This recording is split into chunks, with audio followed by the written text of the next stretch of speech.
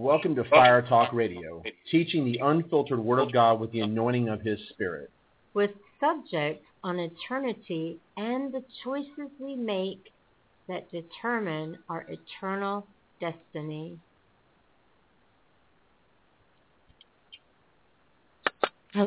Hello, everyone. Welcome to Fire Talk Radio tonight. I'm so glad you joined me.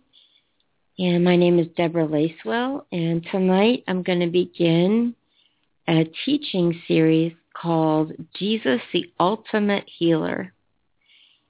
So tonight will be the first lesson, and I'm really, really glad that you joined whatever part of the world you're listening to, whatever part of the States or world. I'm going to start the lesson now. You know, the enemy, he plays on ignorance and confusion. If you don't have biblical information on healing and God's will in the matter, then the enemy has the upper hand because you're not educated in that area. Therefore, he's going to play on your ignorance, and he's going to try and confuse you as to what God's will really is. Knowledge is power, so educate yourself. Research what God's Word has to say about healing, and then you'll have the ammunition that you need. Now, I'm going to read part of chapter 6 from the book, Christ the Healer by F.F. Bosworth. I'm going to mainly focus on a clergyman's absurd exposition. 2 Corinthians 12, 7 through 10, that's 2 Corinthians 12, 7 through 10, reads, "And lest I should be exalted above measure through the abundance of the revelations, there was given to me a thorn in the flesh, the messenger of Satan, to buffet me, lest I should be exalted above measure. For this thing I besought the Lord thrice, that it might depart from me. And he said unto me, My grace is sufficient for thee, for my strength is made perfect in weakness. Most gladly, therefore, will I rather glory in my infirmities, that the power of Christ may rest upon me. Therefore I take pleasure in infirmities, in reproaches, in necessities, in persecutions, in distresses, for Christ's sake. For when I am weak, then am I strong." One of the most prevalent objections raised today against the ministry of healing is Paul's thorn in the flesh.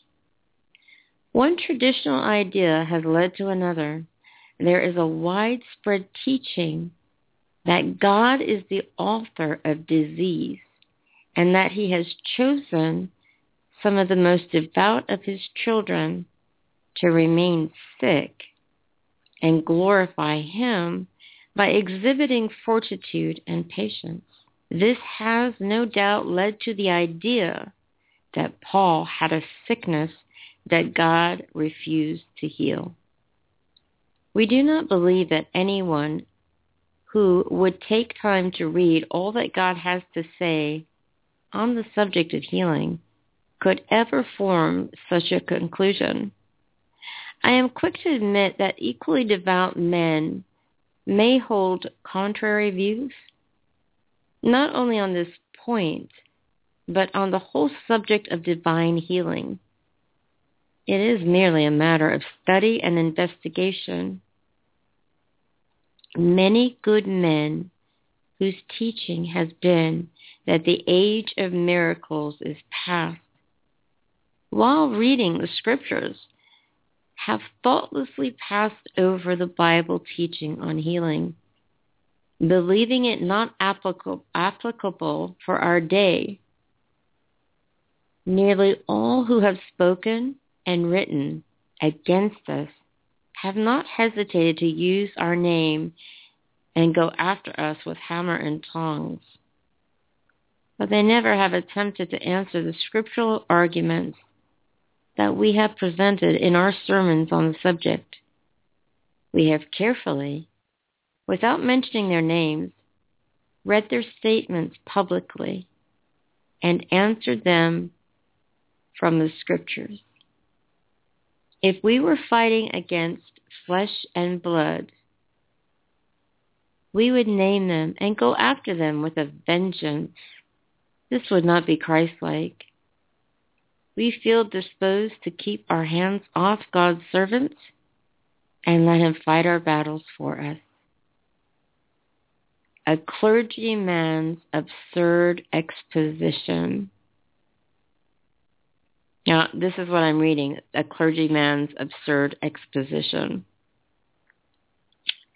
Before considering the subject of Paul's thorn, we quote the following from a stenographic report of a sermon preached by a prominent New York clergyman. He also revised the sermon, printed it in great quantities, and distributed it in every home in the vicinity of a revival. Although he had practically no knowledge of what we taught, having never seen or heard us, he sought to offset our teaching on healing. Among other things, he said, the fact is Paul was sick. He was the sickest of men. He had one of the worst and most painful of oriental diseases. He had ophthalmia, a disease of the eyes. The proof that he had it is overwhelming. He tells us that he had a thorn in the flesh. When Paul stood before Christians, his eyes filled with unspeakable pus, unspeakable looking matter running down over his face. Why would they have gouged out their eyes for him except that his eyes, as he stood before men, were a pitiable and unappealing sight to them, as the eyes of anyone with ophthalmia are? The particular pain of this disease is that it is like a stake in the eyes. It is beyond dispute that Paul was a sick man. He says so himself. Paul did not get this disease by an infection. How did he get it? Jesus Christ gave it to him. Paul did not want to be sick. He prayed the Lord to heal him from this sickness. He prayed not once, nor twice, but 3 times. He received no answer to his prayers. In spite of all his praying, he got no healing. His thrice offered prayer brought him no cure, not even the hint of healing. That is not all. The Lord said to Paul a very startling thing. He said, "My grace is sufficient for thee." He tells Paul it is better for him to be sick than to be well. He tells Paul it is the divine will he shall not be cured. He tells Paul divine power can and will operate in and through him better with ophthalmia and sickness than without it. Hear what Paul has to say in response to the Lord concerning his infirmity and the will of the Lord that he shall not be cured of it. These are his words. Most gladly, therefore, will I rather glory in my infirmity, that the power of Christ may rest upon me. Here is Paul saying just this: I will glory in my ophthalmia. My eyes may be full of repulsive discharges. I may be the object of pity. No matter. I will glory in it.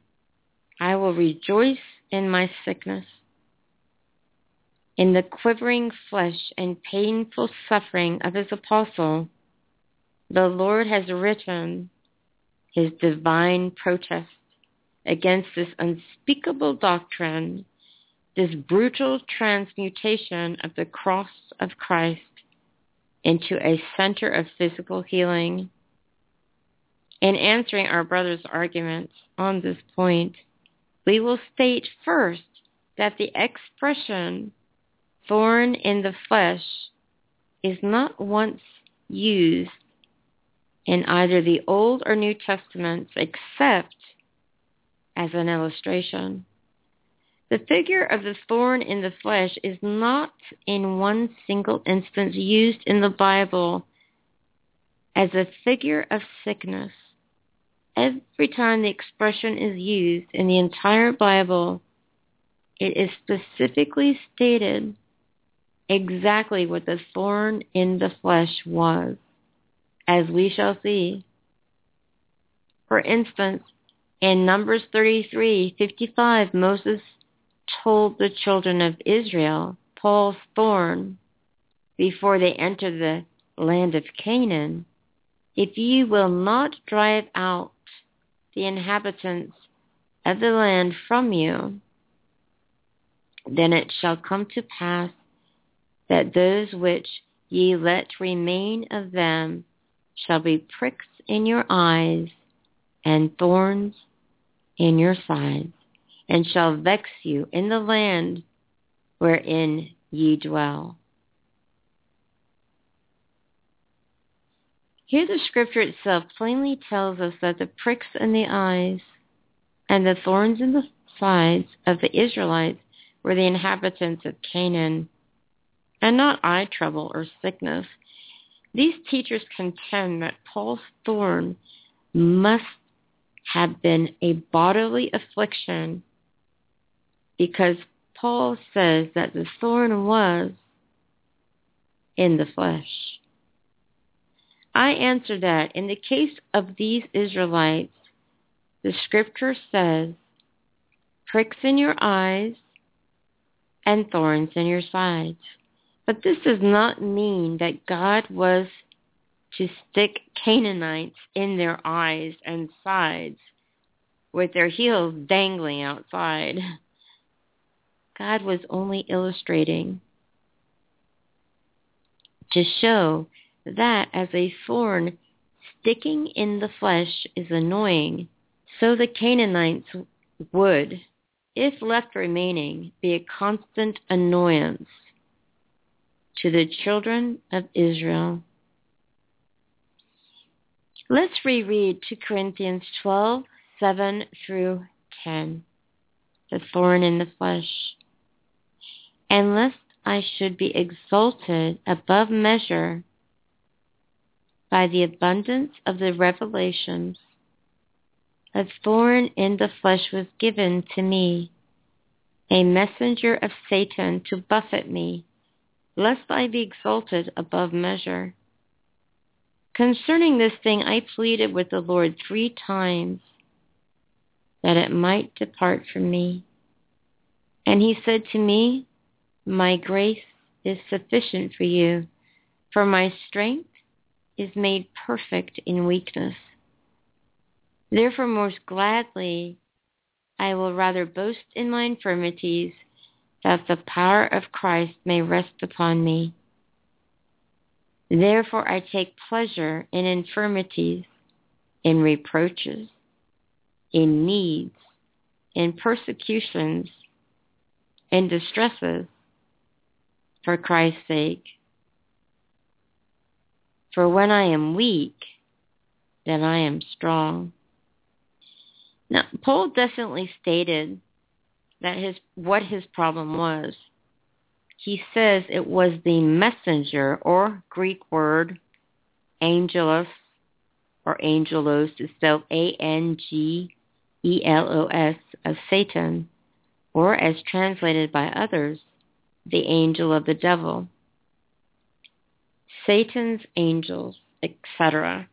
This Greek word angelos, appears 188 times in the Bible and is translated angel 181 times and messenger the other 7 times. In all of the 188 times in the entire Bible, it is in every case a person and not a thing, without a solitary exception. Hell was prepared for the devil and his angels or messengers, and an angel or a messenger is always a person that one person sends to another, and never a disease. In verse 7, it reads, "A messenger of Satan to buffet me." The word buffet means blow after blow, as when the waves buffeted the boat, and as when they buffeted Christ. Accordingly, Weymouth translates Satan's angel dealing blow after blow. Since buffeting means repeated blows, buffeting was a disease. It would have to have been many diseases, or the same disease many times repeated, to be called buffering. In speaking of this messenger or angel, Rotherham's translation uses the pronoun he, and Weymouth's translation states, "As for this, 3 times I besought the Lord to rid me of him." Both of these translations use personal pronouns, he and him, speaking of Paul's thorn.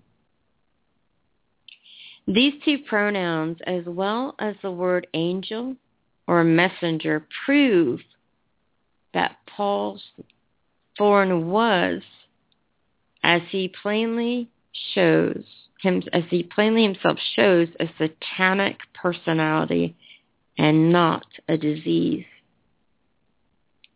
We could not use the personal pronoun he or him when speaking of ophthalmia or any other disease, because there is no gendered ophthalmia.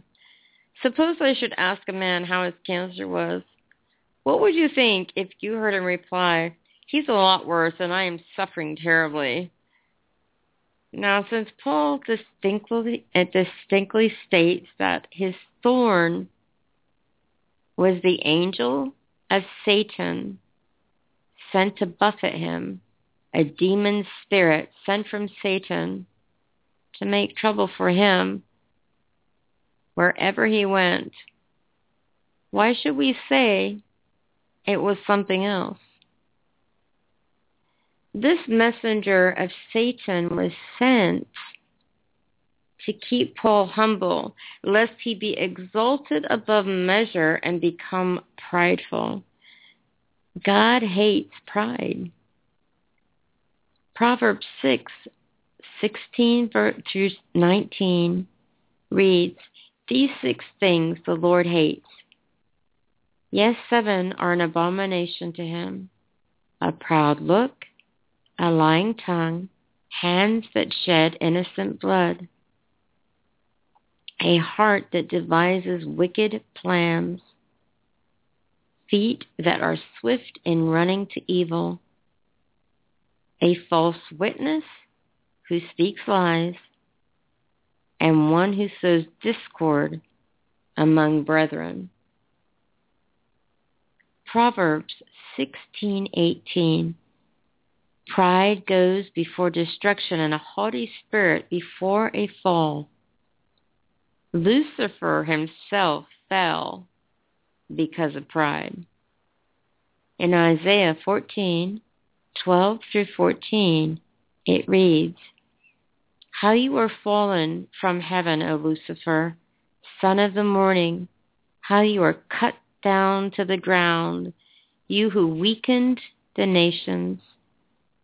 For you have said in your heart, I will ascend into heaven. I will exalt my throne above the stars of God.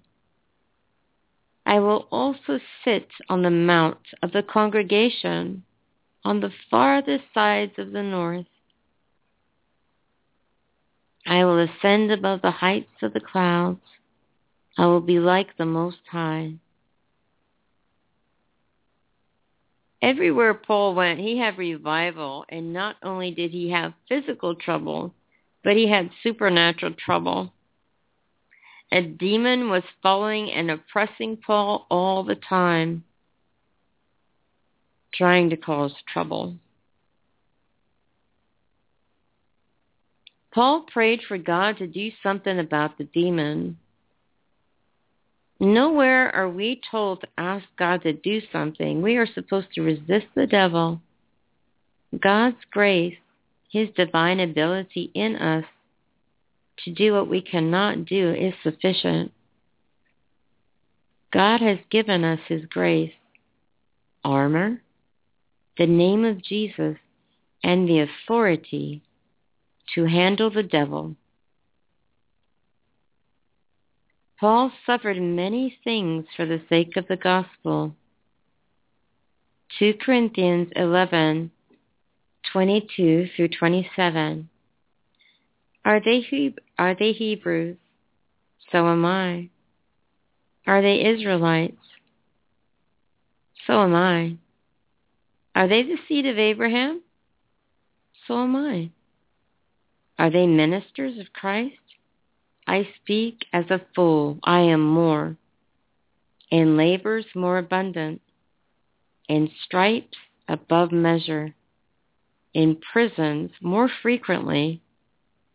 In deaths often. From the Jews 5 times I received 40 stripes minus 1. 3 times I was beaten with rods. Once I was stoned.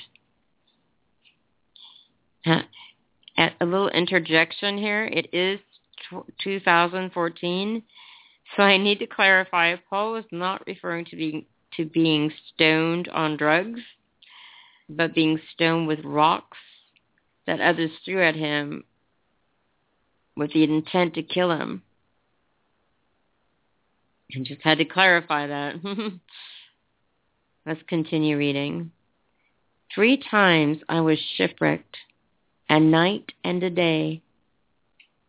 I have been in the deep, in journeys often, in perils of waters, in perils of robbers, in perils of my own countrymen, in perils of the Gentiles, in perils in the city, in perils in the wilderness, in perils in the sea, in perils among false brethren, in weariness and toil, in sleeplessness often, in hunger and thirst, in fastings often, in cold and nakedness. My goodness, that makes me tired just reading those verses, everything that Paul went through for the sake of Christ and the gospel. So many things he went through. A thorn in the flesh is actually a figurative speech. It never refers to a disease or sickness. A thorn in the flesh is similar to me saying a pain in the neck or a pain in the rear. Just because I say someone is a pain in the rear, it doesn't mean that they are a hemorrhoid. It's a figure of speech.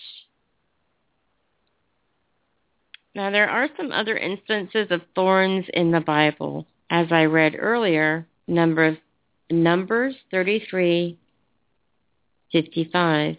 But if you do not drive out the inhabitants of the land from before you, then it shall be that those whom you let remain shall be irritants in your eyes and thorns in your sides, and they shall harass you in the land where you dwell.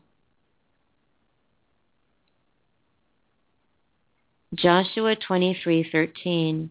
Know for certain that the Lord your God will no longer drive out these nations from before you, but they shall be snares and traps to you, and scourges on your side, and thorns in your eyes, until you perish from the good land which the Lord your God has given you. Judges 2:3. Therefore I also said, I will not drive them out before you, but they shall be thorns in your side, and their gods shall be a snare to you. Ezekiel 2:6 reads, And you, son of man, do not be afraid of them, nor be afraid of their words. So briars and thorns are with you, and you dwell among scorpions. The Amplified Bible reads, dwell and sit.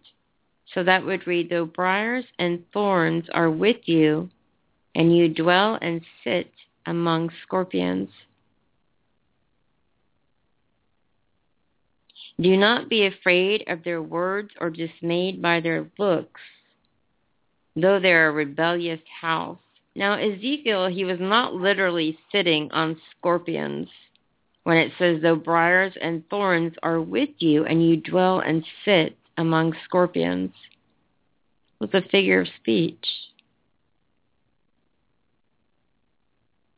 Ezekiel 28:24 reads, And there shall no longer be a pricking briar or a painful thorn for the house of Israel from among all who are around them, who despise them.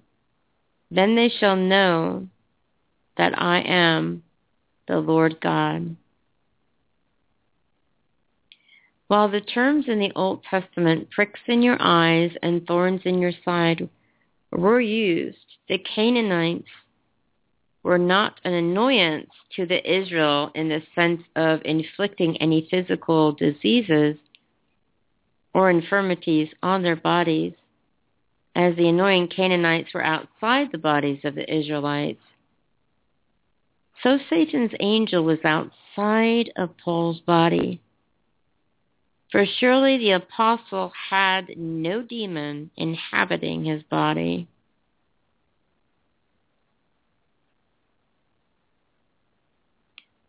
And just to let you know that a Christian cannot be possessed, and they can be oppressed and obsessed, but they can't be possessed unless they reach a point to where they don't repent, and then they're given over, they're cut off without a remedy. Then they can be possessed.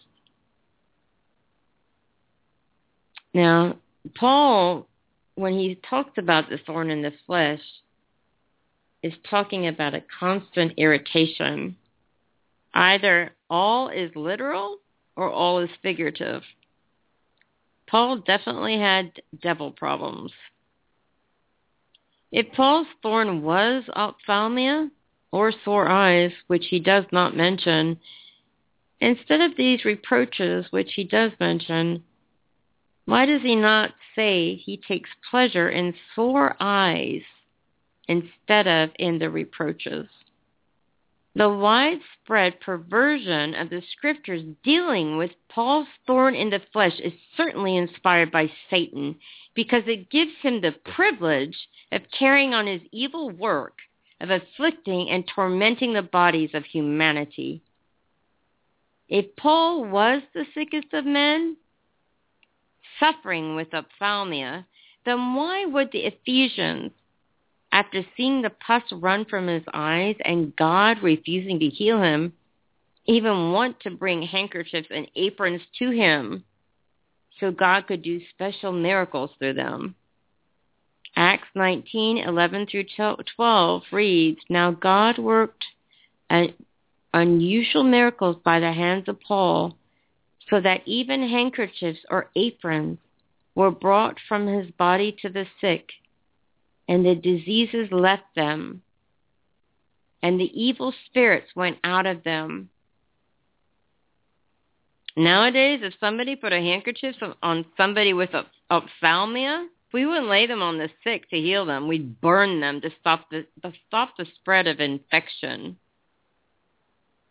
Now again, if Paul was indeed the sickest of all men, then the cripple would not have had faith to be healed after looking in Paul's eyes and seeing pus running out of them.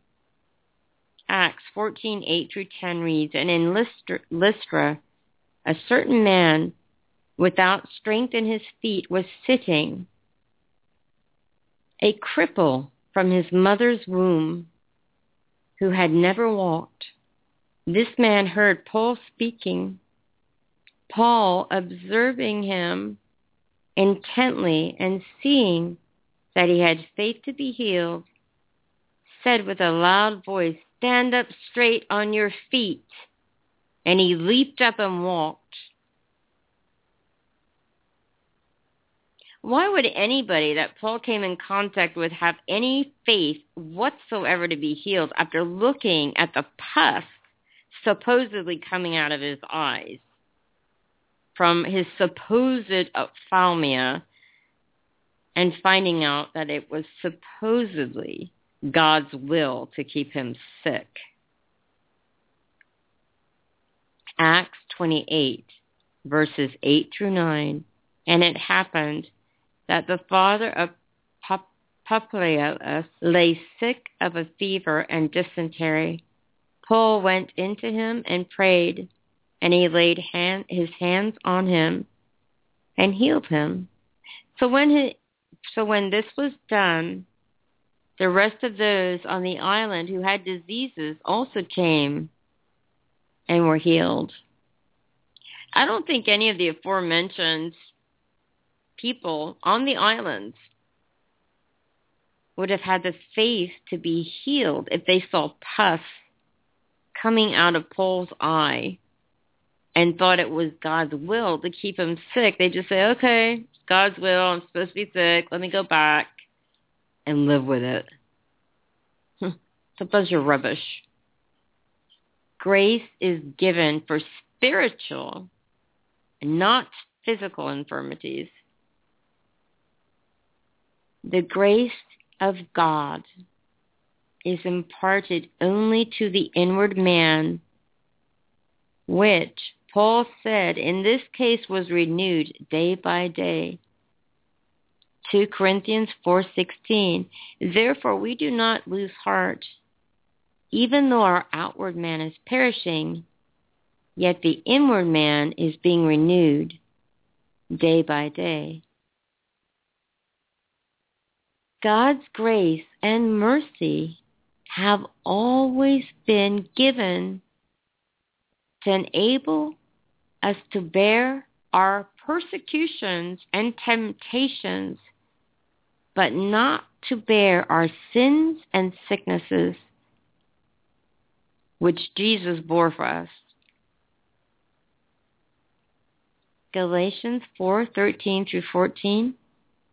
"You know that because of physical infirmity I preached the gospel to you at the first. And my trial, which was in my flesh, you did not despise or reject, but you received me as an angel of God, even as Christ Jesus." This was indeed an infirmity in the flesh. This is actually literal that Paul is speaking of. It's not figurative. He was weak in his physical body. Why? The answer is in the book of Acts. Acts 14:19-20. "Then Jews from Antioch and Iconium came there, and having persuaded the multitudes, they stoned Paul and dragged him out of the city, supposing him to be dead. However, when the disciples gathered around him, he rose up and went into the city, and the next day he departed with Barnabas and Derbe." Jews came to cause Paul trouble. they were influenced by the devil. This trouble explains why he was weak. He had been stoned and left for dead. Now, all of that, I'm going to conclude the teaching for part 1 of Jesus, the ultimate healer. And just that was to lay a foundation for the series, so that you could get a foundation and get an idea and hopefully, well, not hopefully, I know that totally wiped out the idea that it's God's will for Paul to be sick with ophthalmia, which is not true. It's not God's will for anybody to be sick, because Jesus took that sickness on his own body on the tree, and then he was crucified. So I hope this has blessed you, and I hope it's opened your eyes. Now I want to give a couple of announcements. If you have any prayer requests, comments, questions, feel free to call 1-866-857-4837. That is 1-866-857-4837. You can call anytime for prayer. And our email is firetalkradio, 2, @yahoo.com. That's firetalkradio@yahoo.com. We'd love to hear from you. I'd love to hear any testimonies, comments, questions, prayer requests. And also, I wanted to let you know about the River Bible Institute. Now, it's been in a week, so whether or not they're still taking people, I don't know, but it's only been a week, so you'd have to call the number I just gave you pretty soon. I'm going to go ahead and play this promo for you real quick. On the east coast of Florida's Kennedy Space Center, launching shuttles into outer space. Right here in Tampa, Florida, the west coast of Florida, is a launch pad launching revivalists into the 21st century around the world with the gospel of the Lord Jesus Christ. If you feel the call of God on your life, now we've got 2 schools here, the one called the River Bible Institute, the other one, the River School of Worship. And if you feel called to preach the gospel, the River Bible Institute is for you. If you're called in the music ministry and worship, the River School of Worship is for you. So don't put it off for another day or month. Sign up today.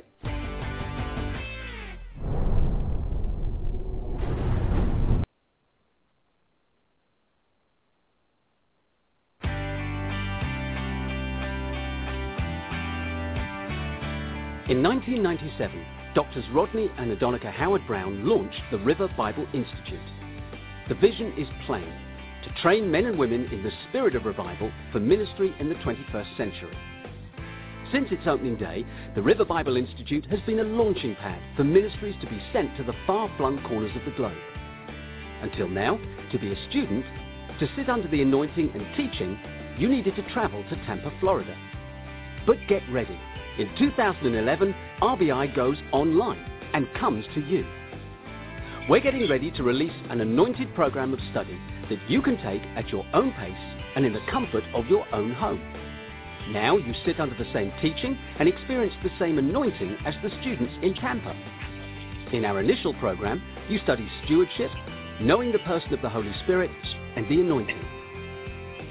If relocating to Tampa hasn't been possible for you, if leaving your place of work has been a barrier, then RBI Online is for you. RBI Online, launching early 2011. Register your interest today.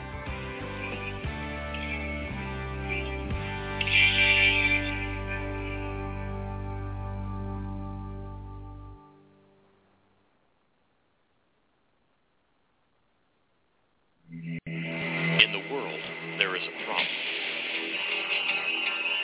People are hurting. People are empty. Some very alone. People are broken. Many are lost. What they need is hope. They need healing. They need love. They need a Savior. They need someone who will lay down their life. Someone with the fire of God who will hear God's call and bring Jesus to the world.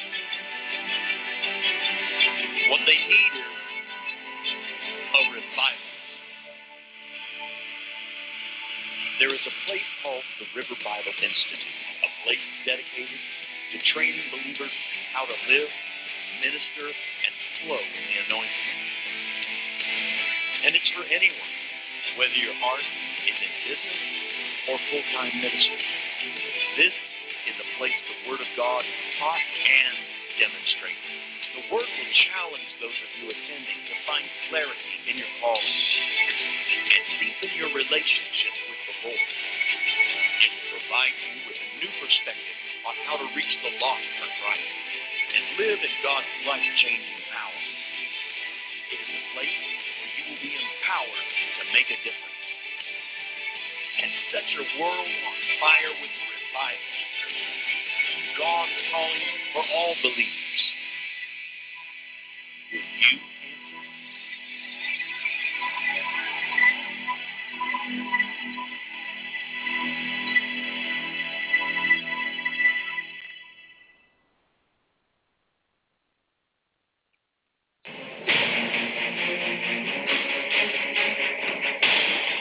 Will light our country and all who serve it. And the glow from that fire can truly light the world. There is a great need to raise up individuals who will honor and stand up for both the integrity of the Constitution and the Word of God. The River School of Government equips believers to take back this nation for Jesus Christ. And will, to the best of my ability, preserve, protect, and defend the Constitution of the United States. We must be involved on every level of the political process in order to stop the moral decay of this land. Our ultimate goal is to see a great awakening in America. Can God do it one more time in this land? Can God do it one more time in America? Can God send another great awakening in this land? The River School of Government, raising up strong and godly leadership in the 21st century.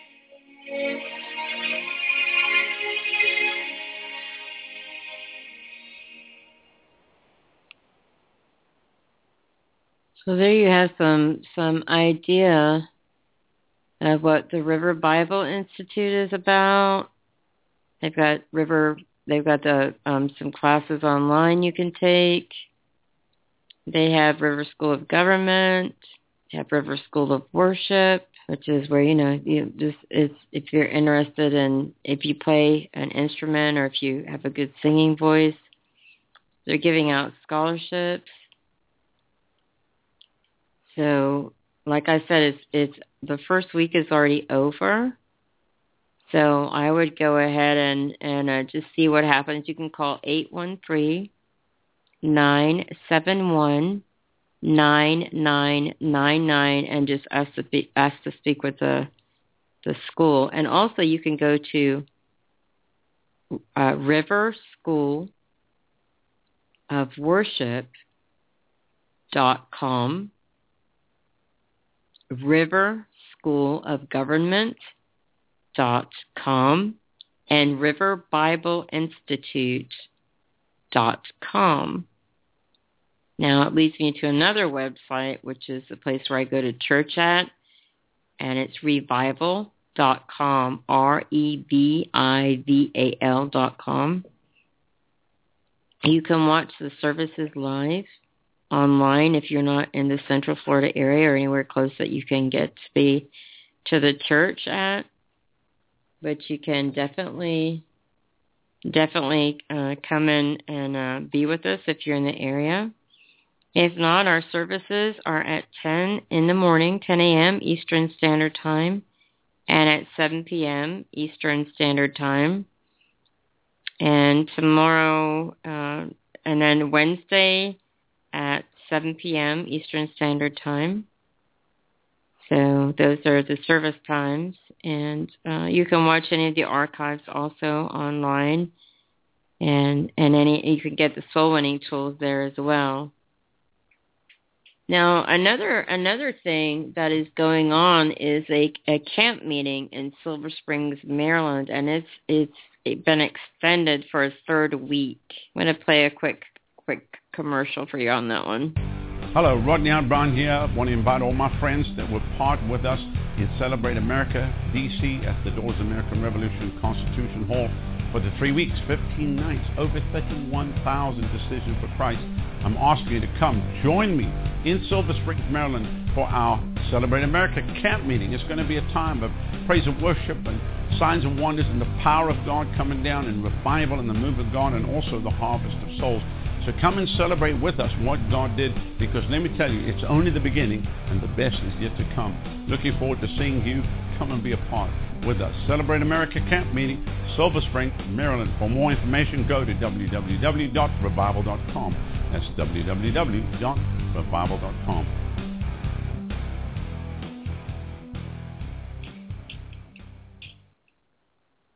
Now that's going to be at Emmanuel's Church, 16819 New Hampshire Avenue, Silver Spring, Maryland, 20905. And that's Power Evangelism in the morning, Tuesday through Saturday at 10 a.m. Teach you how to soul win and powerful there. And Sunday starts tomorrow at 7 p.m. It's going to be Sunday through Friday this coming week at 7 p.m. And you can go to their website. You can find all this information on revival.com. So I just wanted to let you know about that. It's going to be some powerful, powerful meetings. So we look forward to that. So I just wanted to let you know about that. Now, hopefully tonight you've gotten an idea of healing and the foundation that's been set, so that you'll have an idea. Now, remember that it's not God's will for you to be sick. It's not His will for you to be diseased or in any kind of oppression or any kind of bondage at all, because Jesus took that all on the cross Himself. So He took all of that on Himself, which I am truly, truly grateful of myself. Now, I just want to let you know how much God loves you and has a great plan for your life. Now, if you're absolutely not sure that, like, if you died this very second, that you would go to heaven, if you couldn't say to me, yes, I would go to heaven if I died this second, I want to let you know that God, He loves you and He has a great plan for your life. The Holy Bible reads that we have all sinned and fallen short of the glory of God, and the wages of sin is death. But the gift of God is eternal life through Jesus Christ our Lord. And whoever calls upon His name shall be saved. So if you want to make sure you're going to go to heaven, just mean it with your heart and just repeat after me. Just say, Dear Lord Jesus, come into my heart. Forgive me of my sins. Wash me, cleanse me, set me free. Jesus, I believe that you died for me. I believe You rose from the dead and are coming back again for me. Fill me with the Holy Spirit. Give me a passion for the lost, a hunger for the things of God, and a holy boldness to preach the gospel of Jesus Christ. I am saved. I am born again. I am forgiven. And I'm on my way to heaven because I have Jesus in my heart. Amen. I want to let you know that all your sins are forgiven you. Always remember to run to God and not from God, because he loves you so much. He has a great plan for your life. And that right there is exciting news. And Father God, I just thank you for these precious people that are listening right now, or that will listen in the future by the archives.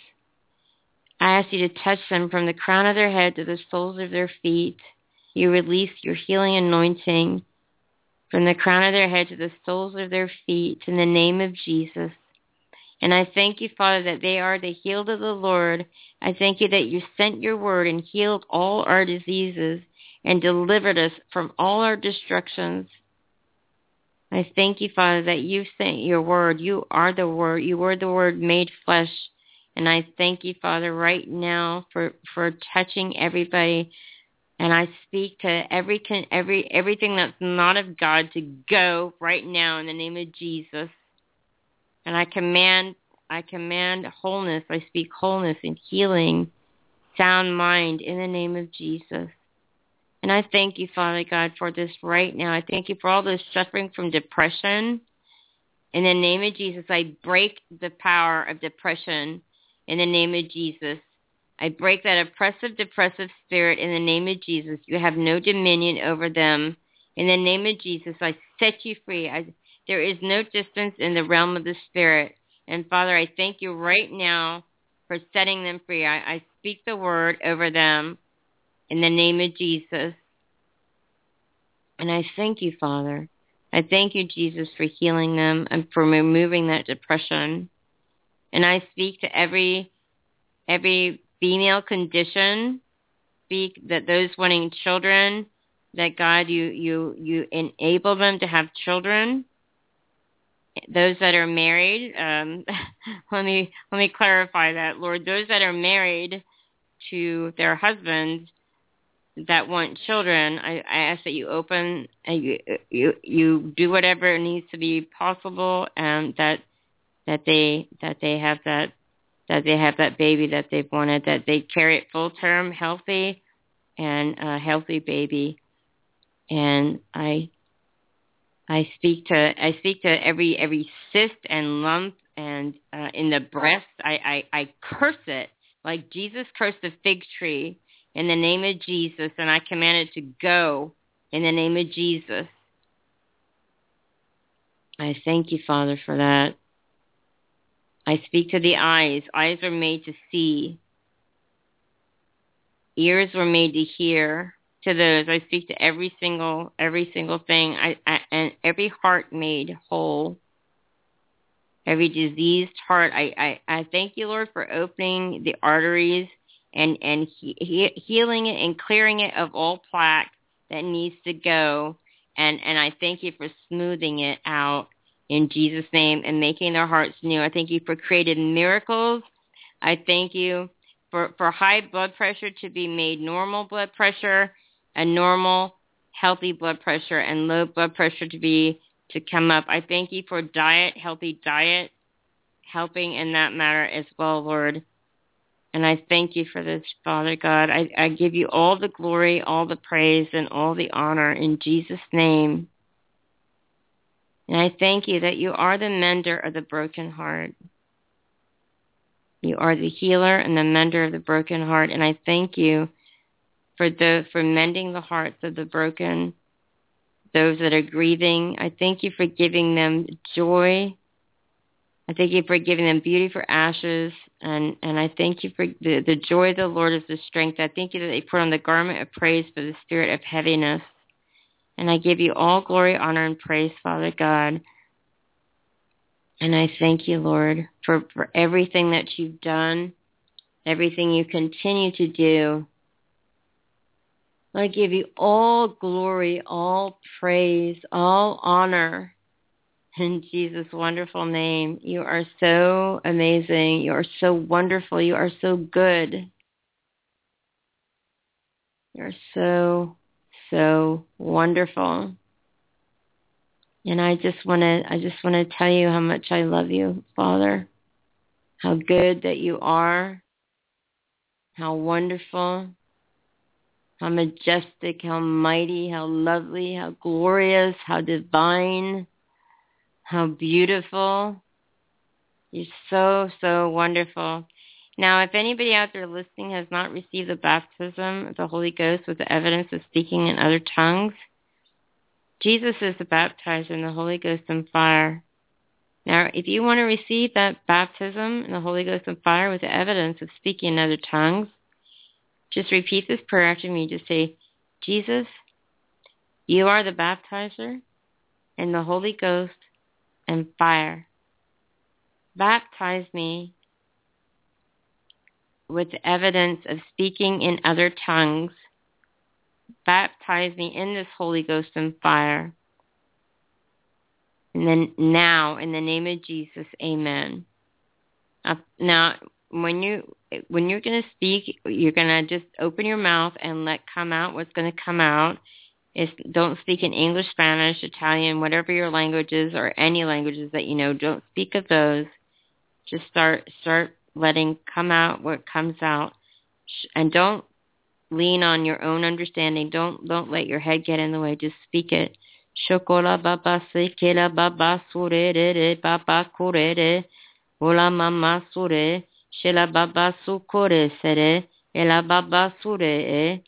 Now just keep speaking it. That's it. Keep speaking it. Heart stronger. That's it. There you go.